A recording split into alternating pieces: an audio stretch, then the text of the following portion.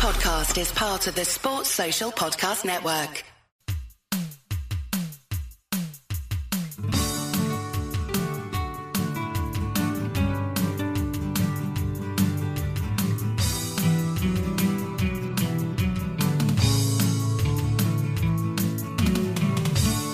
Welcome to Nessun Dorma. This is your weekly chat about 80s and 90s football. I am Lee Calvert, and I'm joined by our very own football knowledge machine, Mr. Rob Smythe. Hello, Rob. Hello, just us today then. It is just the two of us today. For those of you who are used to three voices, it's just the two of us. Thank you very much for everyone who's listened and subscribed so far. You can obviously listen to this pod on Acast. It's also available on iTunes, Apple Podcasts. Leave a review if you feel that you're happy with what we're doing.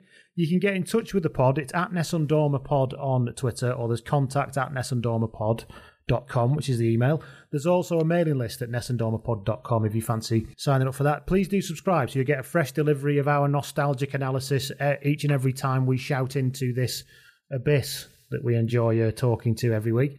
One person did get in touch on Twitter this week, Rob, and actually did say, have you got no pod this week? Because we are slightly late. I do apologise for the, tiny legion of listeners that we've got who are obviously waiting with bated breath every Wednesday morning. Yeah, but that's ruined someone's week, obviously. Oh, quite clearly. Yeah, that's my Wednesday commute fucked, yeah. Yeah, some poor underling at work got a bollock in because we couldn't be bothered on Tuesday night. So coming up, we've got... Go on, Rob. Can I just say, we could be bothered. There were just genuine technical problems. Yeah, there were genuine technical problems and scheduling problems, but we are going to aim to have one ready for you every Wednesday morning moving forward. So coming up, we're going to have a look at a bit of a feature called Good Tournament, Bad Signing. I'm sure you can guess what that's all about. And also, we'll be looking at your favourite... Is it your favourite ever Serie A game, or just your favourite Serie A game of that year? No, probably my favourite ever, yeah. I think... I always say it's the best Serie A game ever, which is clearly bollocks, because I've probably seen about 1% of Serie A games, but it kind of captured everything that was great about the golden age of Serie A. So that's 1991 we're going to go back to for that, and we'll talk about what game it is later on. And then we're going to have a little dip into... Again, it's two games we're looking at this week, really. There's that one, and then we're going to look at Leicester 2, Chelsea 2 from 1999 and what that meant for that season, and also just some bits about that game which I really like. So we're going to talk about that as well. And then we'll leave you to the rest of your day. So let's talk about good tournament, bad signing then. So people who had a great tournament turned into being a terrible signing. Do you want to go first? Yeah, let's go with the obvious one that people always go to, Karol Poborski. Yes. He did have a bloody good tournament. The funny thing about Poborski is he's a kind of a double bluff, because he was a good tournament, bad signing, but he happened to be a good player. Often you get it's a good tournament and it's a crap player. Whereas Poborski was actually bloody brilliant. He just didn't happen at United for a variety of reasons. That's the issue, isn't it? And now he's, because of the particularly English mentality about football, he's remembered as being a terrible footballer. Yeah, I think he's partially redeemed it because he was so good in that Czech team in 2004. Do you remember, who everyone loved? Yes. He should have won the Euros. But you're right, it's the whole kind of Shevchenko-Veron principle. Because he went to Lazio, did he, after that? At some point he played for Lazio. He was at Benfica for a while. I can't even remember who he left United for. But you watch United closely. Was he that terrible going back to that time? Well, funny, he started really well. There was a game away at Leeds early in the season. They slaughtered him 4-0, and Poborski gave the left back, who I think was Ian Hart. He just demolished him. But what happened, of course, is the whole kind of dynamic, for want of a less pompous word, I can imagine that's going to be on his tombstone. Karol Poborski once destroyed Ian Hart. That's the thing that you're going to. That's the thing your career should be remembered by, isn't it? Look, at the time it was exciting, but the thing is that even by then it had already changed, because Beckham had scored the goal from the halfway line at Wimbledon, and that just changed everything, really. Because I think probably when he bought Poborski, I mean, he obviously had a squad in mind because they were in the European Cup, but I think he probably had Poborski in mind as his first choice right winger. And Beckham actually played quite a lot in central midfield that season and kind of came some games right, some games. But yeah, just slowly, I don't know. I think in those days it was still quite kind of, English football wasn't as continental as it is now, so it was harder to adjust. And he wasn't terrible. He just kind of drifted. Didn't do a lot. I remember he played in the 5-0 when they lost at Newcastle. And there weren't that many moments. He scored a good goal, I think, later in the season. Was that the Philippe Albert game? Yeah, I think he played on the left wing in that game, which wasn't a good idea. But yeah, it just didn't happen. I think there was always a sense that some players you sign who are obviously crap, like, say, Bebe. I think it was obvious Poborski was a decent player, partly because of what we'd seen. Like, he hadn't just had a good tournament. He'd given Maldini probably the second biggest chasing of his career after Chris Waddle. So you can't be crappy. He scored that great scoop that everyone remembers. Yes. And I think there was more a sense that sometimes it just doesn't happen, like good players can go somewhere and it just doesn't work. But he kind of he disappeared without trace really at United. I think he went halfway through the second season. By then Beckham was a superstar. Well, he was swept aside with the Beckham. He was consumed in Beckham's Brill cream at the time, Spice Exactly. Girls, wasn't he? And all that. But yeah, it is that particular thing with him. He wasn't. I think the point is, it's a very good point to draw a distinction between somebody who had a good tournament, but I was actually shit. Just masqueraded as a good player for a while. Whereas that wasn't the case with Bobrovsky, was it? There's a different. He's on a different line on the spreadsheet, if you like. Yeah, and then you get others like Torben Picnic at Liverpool. Now, I don't know enough about him, but I know Liverpool fans who won't have his name mentioned in their house. So, I mean, he had a great Euro. He's played really well against Van Basten, but I suspect he falls into the latter category of good tournament, not such a good player. Who signed Picnic? I guess it was Graham Souness. Souness, then, was it? We hadn't got into the joint manager nightmare by then. No, that was years away. Yeah, Souness signed a few made a few eccentric purchases. There was, go on. Sorry, no, go on. Now I was going to move on to the next player. So you finish your point about Picnic. No, that was it. Really. Oh, that was it. Okay. Nothing more to say about him. Yeah, that was it. Salif Diao. Yeah, it's all Liverpool, isn't it? It's always the team, this kind of surprise team, isn't it? Like, I think, there was Diouf as well from that tournament, but I'm pretty sure that deal was done, if not before the tournament, and certainly after the first game. Houllier signed him just before the 2002 World Cup, and he then went on to have a very decent tournament, yeah. Yeah, I remember being quite scared because he had a great game against France, and you thought, geez, they found one here, and they'd found one, all right. Yeah, an entirely different kind of one. Yeah, Diao looked a good player. I mean, it's difficult to know, isn't it? Because didn't Diao end up like Birmingham and go around the houses? Portsmouth, was he there at some point? Did he go to Portsmouth? Is that a memory of mine? Let me just check that. But it's so easy, I guess, to be seduced by just like we are as fans, seduced by the glamour of players like Josimar and Scalacci when they have great World Cups, and you assume they do that all the time. And of course, back in those days, we didn't know that they did it all the time. Whereas when you sign them, you realise that they don't do that all the time. Yeah, he was Liverpool, Birmingham on loan, Portsmouth on loan, Stoke on loan, then finally finished at Stoke City, retired in 2012. I mean, there were a few others. I remember Mark Hottiger, the right back, Swiss right back, having a cracking USA 94, and I think Keegan signed him, and he was all right. But, like when you sign players like that, you think they're going to be something absolutely spectacular, and often it doesn't work out. And actually, Poborski came with another one, Jordi Cruyff, who had a decent tournament for Holland. I think Ferguson bid after him beforehand, in fairness, whereas Poborski, I think, was just based on that tournament. But Cruyff was another one who didn't really... It's nice to know, though, isn't it, that even top managers make championship manager decisions. Exactly, yeah. It's really... Anybody out there who played Championship Manager, and if you listen to this, then you must have done. The number of times you had a list of people you'd filtered on your transfer shortlist, and you went for the one with the foreign name who was foreign because you thought he must be better. Exactly. And I think there is an element of that even with top managers that, they've played in that league, I suppose, so they might be a bit better. Hottiger, of course, is famous, and I desperately tried to find the commentary of this on YouTube, and I couldn't. For Barry Davis referring to him as Swiss in that game. Do you remember that? No. He was playing for, I can't remember if he was at Newcastle or Everton at the time, when I think he was at Newcastle and he was playing at right back, and it literally went, Albert, Barton, Swiss, and I cannot find it. Definitely happened. I didn't dream it, and I can't find the commentary anywhere, and it's really annoying. That's tremendous. It is, yeah. It's really refreshing to know that even great managers do it, because you kind of think they're just really sophisticated process, like boardroom discussions or discussions with the assistant manager for hours, and then it probably is just like, we'll take a punt. A wee gamble, as Fergie called Bebe. I bet he doesn't call him that now.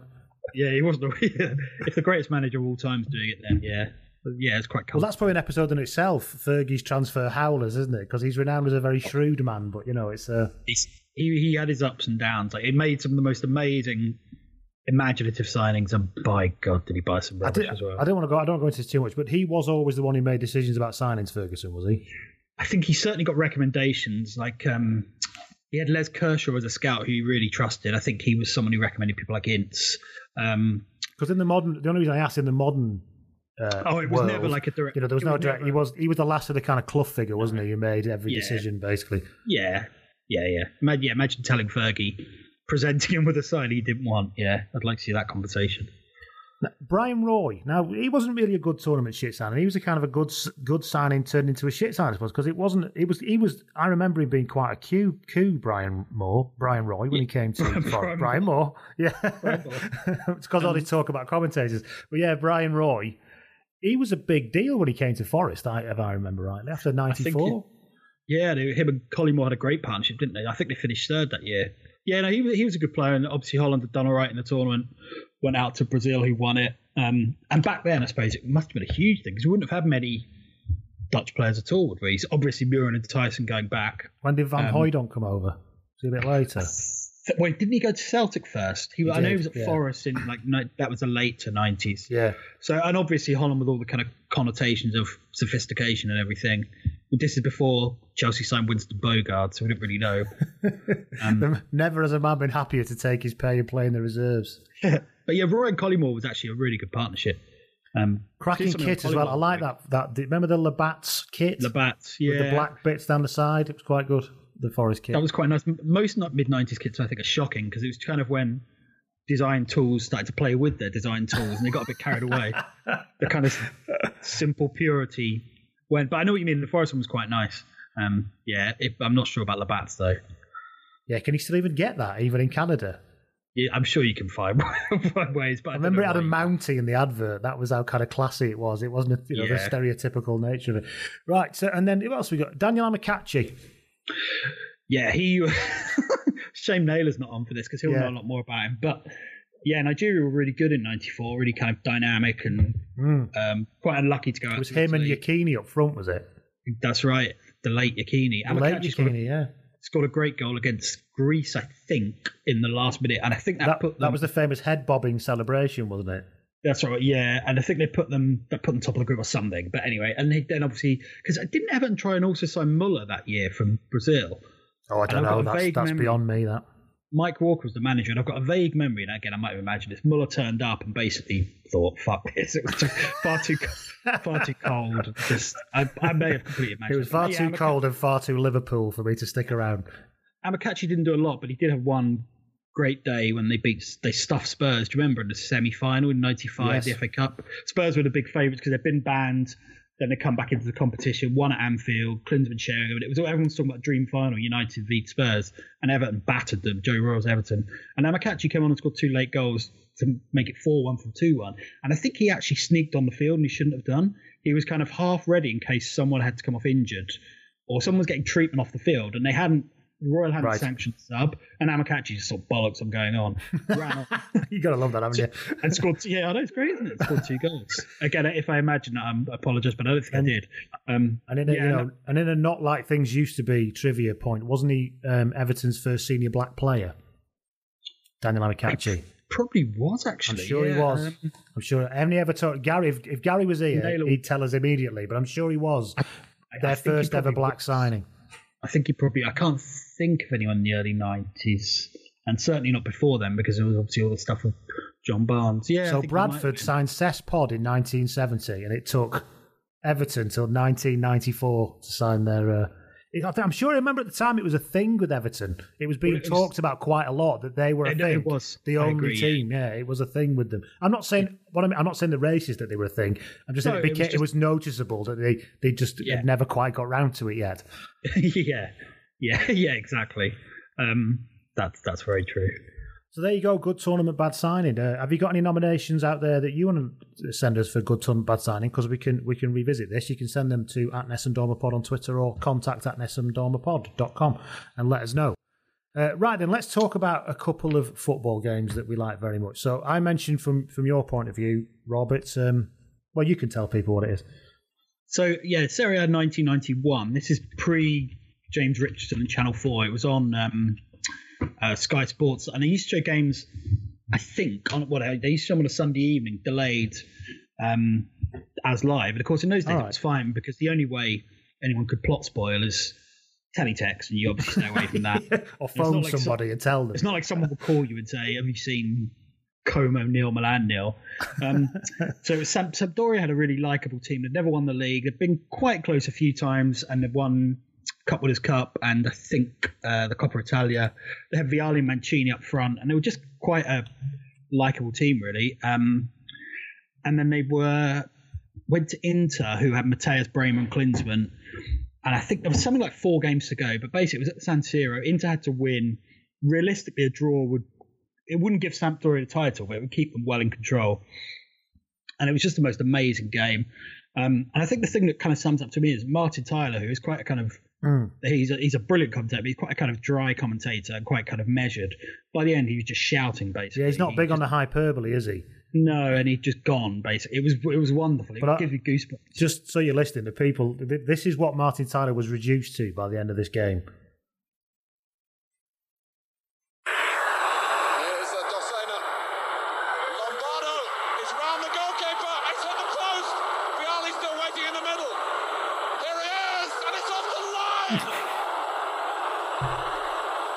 It's brilliant. In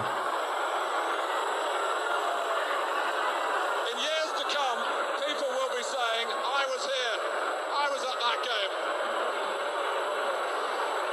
Grown men, hardened football watchers, are scarcely able to turn their eyes to this, and surely it's true this time. It is! The somersault of celebration from Gianluca Vialli. Yeah. And it's weird because Tyler, I don't feel sorry for Martin Tyler. He's very rich. He gets to watch football and talk about it all the time. But when people do these best commentary compilations, I can't remember ever him really playing a big part in it. No, that kind of changed with Aguero, didn't it? Yeah, with Aguero. Figure. But actually, yeah, maybe that's just because terrestrial TV, I don't know. Yeah, I think he's a brilliant commentator. Probably the last of maybe Clive Tilsey, but certainly the last of his generation anyway. I mean, it's amazing how prolific he is because he's in his 70s now, but that's another story. Yeah, he was wrong about the way he said in years to come people were saying I was here. In fact, in years to come people were saying I was on my sofa watching on delay in deepest Kent. But anyway, yeah, and so Inter basically for 70 minutes battered Sampdoria, like an unbelievable battering. Pagliuca had the game of his life. Saved a penalty, didn't he? Yeah, from Matthias, who never missed penalties. Klinsmann had a goal weirdly disallowed. Mancini and Bergamy were sent off. It was a truly terrible, terrible penalty as far as German penalties. Well, he put his foot through it, but it went about 2 foot, probably about 18 inches to the right of where the keeper was stood. And as far as Germans go, that's a terrible penalty. That's true. And then even the rebound almost went in because Pagliuca was kind of scrambling and it hit off Matthias and went just wide. Yeah, Bergamy and Mancini were sent off. I think Bergamy got hit by a coin from his own fans. It was aimed for Mancini.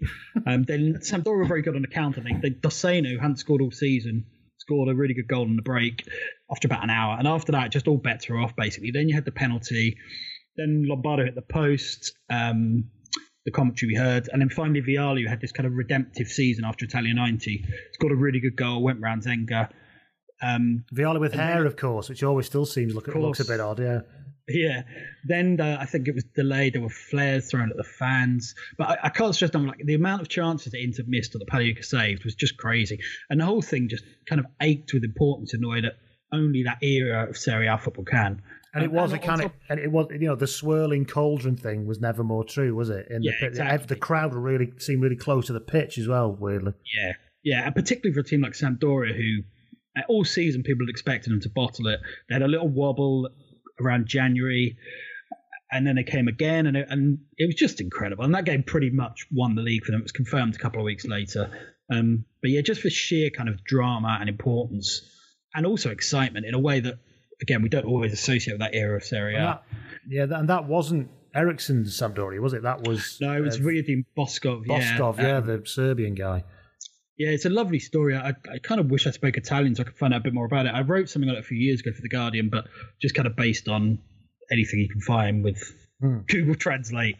But yeah, it's a great story. There was such a likeable team, such a kind of unsung team. Like the 3 foreign players didn't play a big part. Cerezo played a fair part, but this is an era again when foreign players were everything in Italy, and they were just quite like when they won the league. They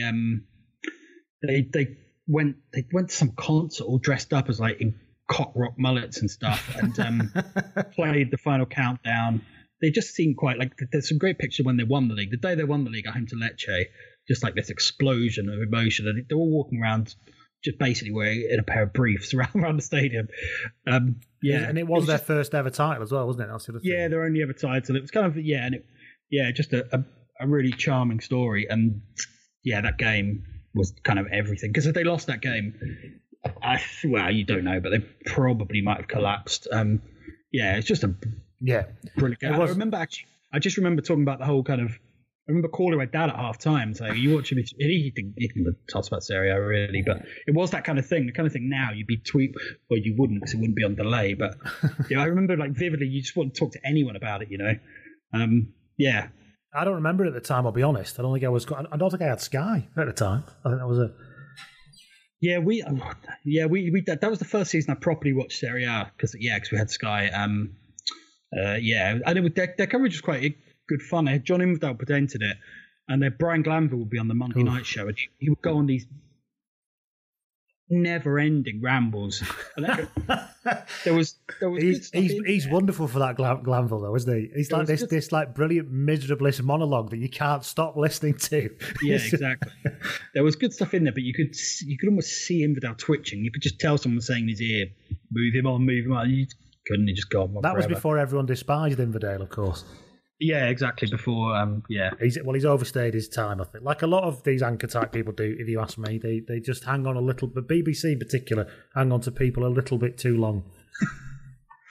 So that was that game. So you can look it up it is on YouTube. It's quite confusing. I'll put it on the Twitter feed, but it's quite confusing because it's both games from that season are on the same clip. The first game was an excellent game as well. It hasn't got Martin Tyler commentating, so you sometimes think you've got the wrong clip, but you haven't. Yeah, that's right, yeah. So that was that. So that's Rob's favourite ever Serie A game. What's your favourite ever Serie A game? Maybe you can let us know at Nessun Dormapod. What else have we got then? Let's talk about Chelsea versus Leicester from 1999. Now, this might seem like a bit of a non-event of a game, really. Why the hell do you want to talk about Chelsea versus Leicester from 1999? But I think there's a couple of things to it, really. One, it was kind of reflective of Chelsea's whole season, that season, because one argument is there were too many draws. Obviously, some other team managed to do quite well in this season, didn't they, Rob, if I remember correctly? Yeah, they did, yes. In the 1999 season. So, go on, Rob. No, I was going to say, I think you're right. I think, obviously, everyone remembers Man United's treble, and some people forget how brilliant Arsenal were, who were kind of a missed penalty away from doing back-to-back doubles. But a lot of people forget how good Chelsea were because they finished third in the league behind United and Arsenal, despite only losing 3 games all season, which is, pretty impressive. I know you're right, there were a lot of draws, but the league was a lot harder then. I mean, even United won the league with 79 points, I think. 79, Chelsea on 75 in third. It was a really, really... But what was interesting about it was also that it was that whole period kind of pre-Mourinho when it was almost like up to Christmas was a warm-up and didn't really count. Ferguson would always say, we'll get going after Christmas. And they all faffed around. And then after Christmas, United, Arsenal, and to a lesser extent Chelsea, just had the most remorseless pace. I think United and Arsenal didn't lose a game between December and May. Chelsea only lost one. No, they lost 2. One of those was at Arsenal. This is after Christmas. The standard was so high. It was just, we'll talk about the game in a minute, but talk about that final team. This was the season that Blackburn went down 4 years after winning the title, of course. Yeah, exactly. It was, and Ferguson didn't even know about it when he did a post-match interview. Yeah, actually, it's a good question because everyone remembers United, Villa and Chelsea. Who was top at Christmas? Aston Villa. John Gregory's Aston Villa. Oh, is that what it was? Good God. Yeah, they had a great start to the season. I remember the really minging jingoistic coverage of the fact he had loads of it. It was it was a mostly English starting 11, wasn't it? Or totally English. It was. And they were like, the tabloids were reveling in it. They were like rubbing themselves in it. It was like minging, basically. But it was, I mean, on one level, I suppose. We'd rather have a bit of that now with the England team, but I don't want to go into that too much. So this game, anyway. So Chelsea took a 2-0 lead. Basically, yes. And it looked like it was all she wrote, basically. And what I find most, if you watch this game back again, if you remember this game, anybody out there, what completely changed? Now, what you've got to remember is that Chelsea had a World Cup winning centre-back partnership. They had Frank Leboeuf and they had Marcel Desailly at that time, who had basically won the World Cup the year before with France. Obviously, they had Lilian Thuram, etc. as well. But basically, yeah. But actually, that defence of Chelsea's wasn't bad. There was Albert Ferrer, who was a decent player. They often played, they had Lasso, they often played with kind of 4 fullbacks almost. So they had Ferrer and Petrescu on the right, Lasso and Babiara on the left. So they would play 2 in midfield. But yeah, no, it was a good defence. And also they had good protection. People like Dennis Wise and Di Matteo. So yeah, they were really solid defensively. They were a tough team, actually. Yeah, so they were 2-0 up against Leicester, as Leicester are, and did cruising. And then on the 70th minute, when the game basically changed, Leicester brought on Ian Marshall. Big, massive, lanky, scouse, brilliant, Oldham legend, curly-haired, I run with my arms by my sides. Ian Marshall came on the 70th minute. And you've never seen a pair of defenders get so terrorised by one bloke. You probably have. You probably can remember. But it's just incredible. It's almost as if he came on and they went, we've got no fucking idea what to do with this guy. Because he was just being Ian Marshall. And he would have been, about 36 at the time? Yeah. It's true, though. That it sounds awful, but there is something in that. We see it now with Andy Carroll. If the service is right and the circumstances are right, then it's very, very hard for even great defenders to do much. Duncan Ferguson was another one. He could be completely unplayable. And it sounds like Ian Marshall wasn't.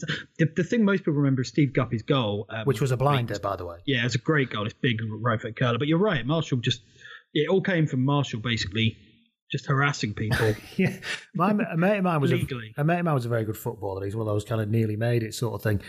And I remember saying to him once, imagine what it must be like trying to play against Zola, and he was a defender. And he said, I would rather play against Zola than Emil Heskey. And I said, are you joking? He said, no, because actually with Zola, you could probably lean on him a bit and get your foot in. He said, whereas Heskey, they'd just be you just have a torrid afternoon, basically. Yeah. It would just be a real, you just want to get shut of him and you just couldn't do it at all. And there's something about that with Marsh, isn't there? There's something about coming up against this bloke who just will not leave you alone. Yeah, particularly late in the games where your muscles are starting to ache. You think your job's done. So I think on that note, actually, I think Alan Hansen said the most miserable 90 minutes he had was when he played against Billy Whitehurst, who was, I think he was at Hull, but he was someone who later did like bare knuckle boxing. In his especially for spare someone time. like Hal Hansen, who, as brilliant as he was a little. It looks a little bit. Obviously, he wasn't, but he looked a bit fragile, didn't he? So having this kind of. Yeah, Billy Whitehurst needs an episode on his own. He's. I would have to look him up. I'll be honest, but it's he's his whole story is just terrifying and very funny. I know what you mean. It's because Desai in particular. I mean, LeBeouf was an excellent defender, but Desai was a great defender. It's quite refreshing. When did Desai move into defence full time? Because I remember when Milan won the European, when Milan battered Ajax in that European Cup final, he was playing in midfield, wasn't he? He was. I don't know. He certainly by the time he came to Chelsea. Yeah, he was by 98. Then. And when was that final? 90. What was it? When was 98. The Milan final? When was the Milan final?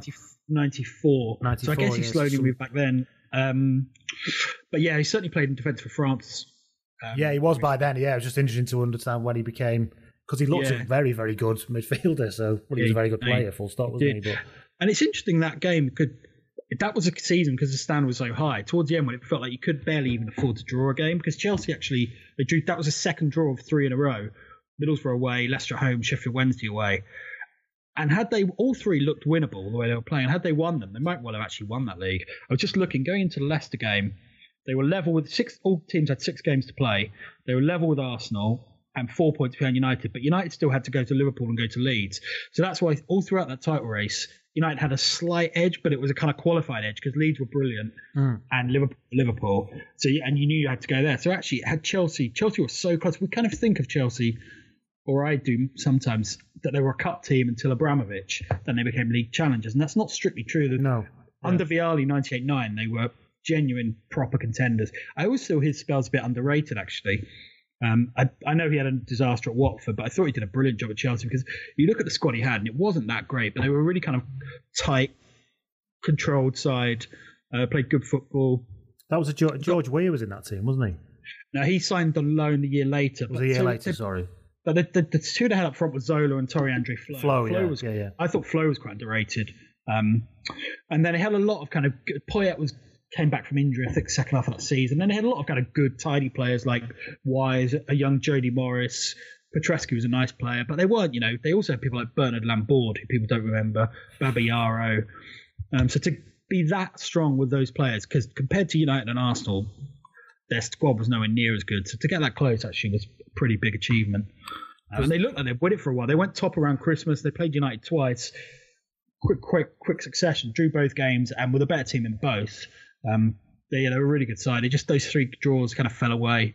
And they had a game at home to West Ham in mid-March. They lost 1-0, and that kind of really hurt them. But yeah, Ian Marshall did the treble, is what you're saying, basically. Basically, yeah. Once again, something old and related set up United's season in the last knock-ins. Basically, it does make you realise how precarious even these great achievements, like the treble, is immortal, likewise the Invincibles, but everything, it's so precarious. Like, there are so many little things that contribute, and not just the things you do as a team as well, because the Chelsea this result for Chelsea was really significant. Like Arsenal with the Invincibles, if Van Nistelrooy's penalty is an inch lower, they're beaten after 9 games. Even the greatness, it's so fragile. It's really interesting. Well, that European Cup final that United won was it Janker hit the bar and Scholl hit the post. Carsten Janker, man. Bergkamp's penalty, of course, but I'm sure we'll do the treble at another time.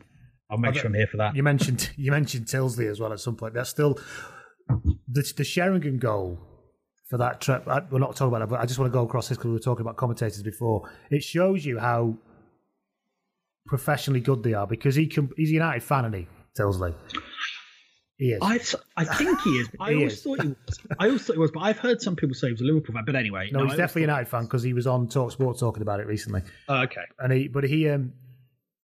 it's the way he completely loses his shit when Sheringham scores and just screams Sheringham. Yeah. And then he pauses, does he? Then just goes, name on the cup. Yeah. Because obviously it's just that brilliant way you could of commentators can have to lose it, then compose themselves a minute, then come up with something historic, really, I suppose. I think it's just the talent they have is astonishing, really, because it's one thing to be able to do, say, a match report, but at least you get time to think. This is essentially a stream of consciousness, and if you mess that up, okay, just imagine if like that. I always remember Jonathan Pearce talking about how when he was at Capital Gold, they got these tapes of budding commentators, and he said there was one that was really good, and it was kind of, they're all like, this bloke's really good, and he's like, go down left, crosses in, get the fuck in there. Yeah, and, I remember that, yeah. And you think, like, if you do that, because I know that if I've been commentating on United that night, that's exactly what was that Sky feature when they introduced that? Is that still going? Yeah. It can't be. I don't think so, no. It was awful. If you ever watch Premier League years, as I try to at least once a day, they were always show little clips from on there. Yeah, I didn't like that at all, because it kind of, it just felt forced, didn't it, really? But yeah. Because the genuine ones who do that fan commentary, there's the legendary ones. There's a guy at Bolton in there, and there was a guy at Tranmere who was absolutely amazing. They don't deserve this. Who's that rugby league guy? Have you seen that? Oh, yeah, Mick Morgan. I can't speak. Mick Morgan. Yeah, he's played for Castleford, yeah. Yeah. Get him off the field. It's a legendary competition. Yeah. You bottleless get. That's one of the best descriptions of a referee I've ever heard. You bottleless get. Yeah, I have a lot of admiration for them, particularly, the great ones like Tyler and Tilsley and obviously Barry Davis and people like that. I think we are probably going to do a commentators episode when I get the technology set up to actually have loads of clips to play. So, that's a good shout. So we'll go from there. It's a relatively short one tonight, ladies and gentlemen, because it's just the two of us and it's a bit of a short one. But that was our memories of a couple of games and good tournament, poor signing. If you've got any things you would like us to talk about, you can always get in touch, by the way, at Ness and Dormer Pod on the Twitter and on the website and all that kind of stuff. And that's probably us for this week, and hopefully that's got you through your train journey to work, whatever it is you're doing, I hope or on your bike or driving or whatever. And we'll see you all soon next week, and we'll be back to a threesome next week to talk about something in a bit more depth. Cheers, take care. Sports Social Podcast Network.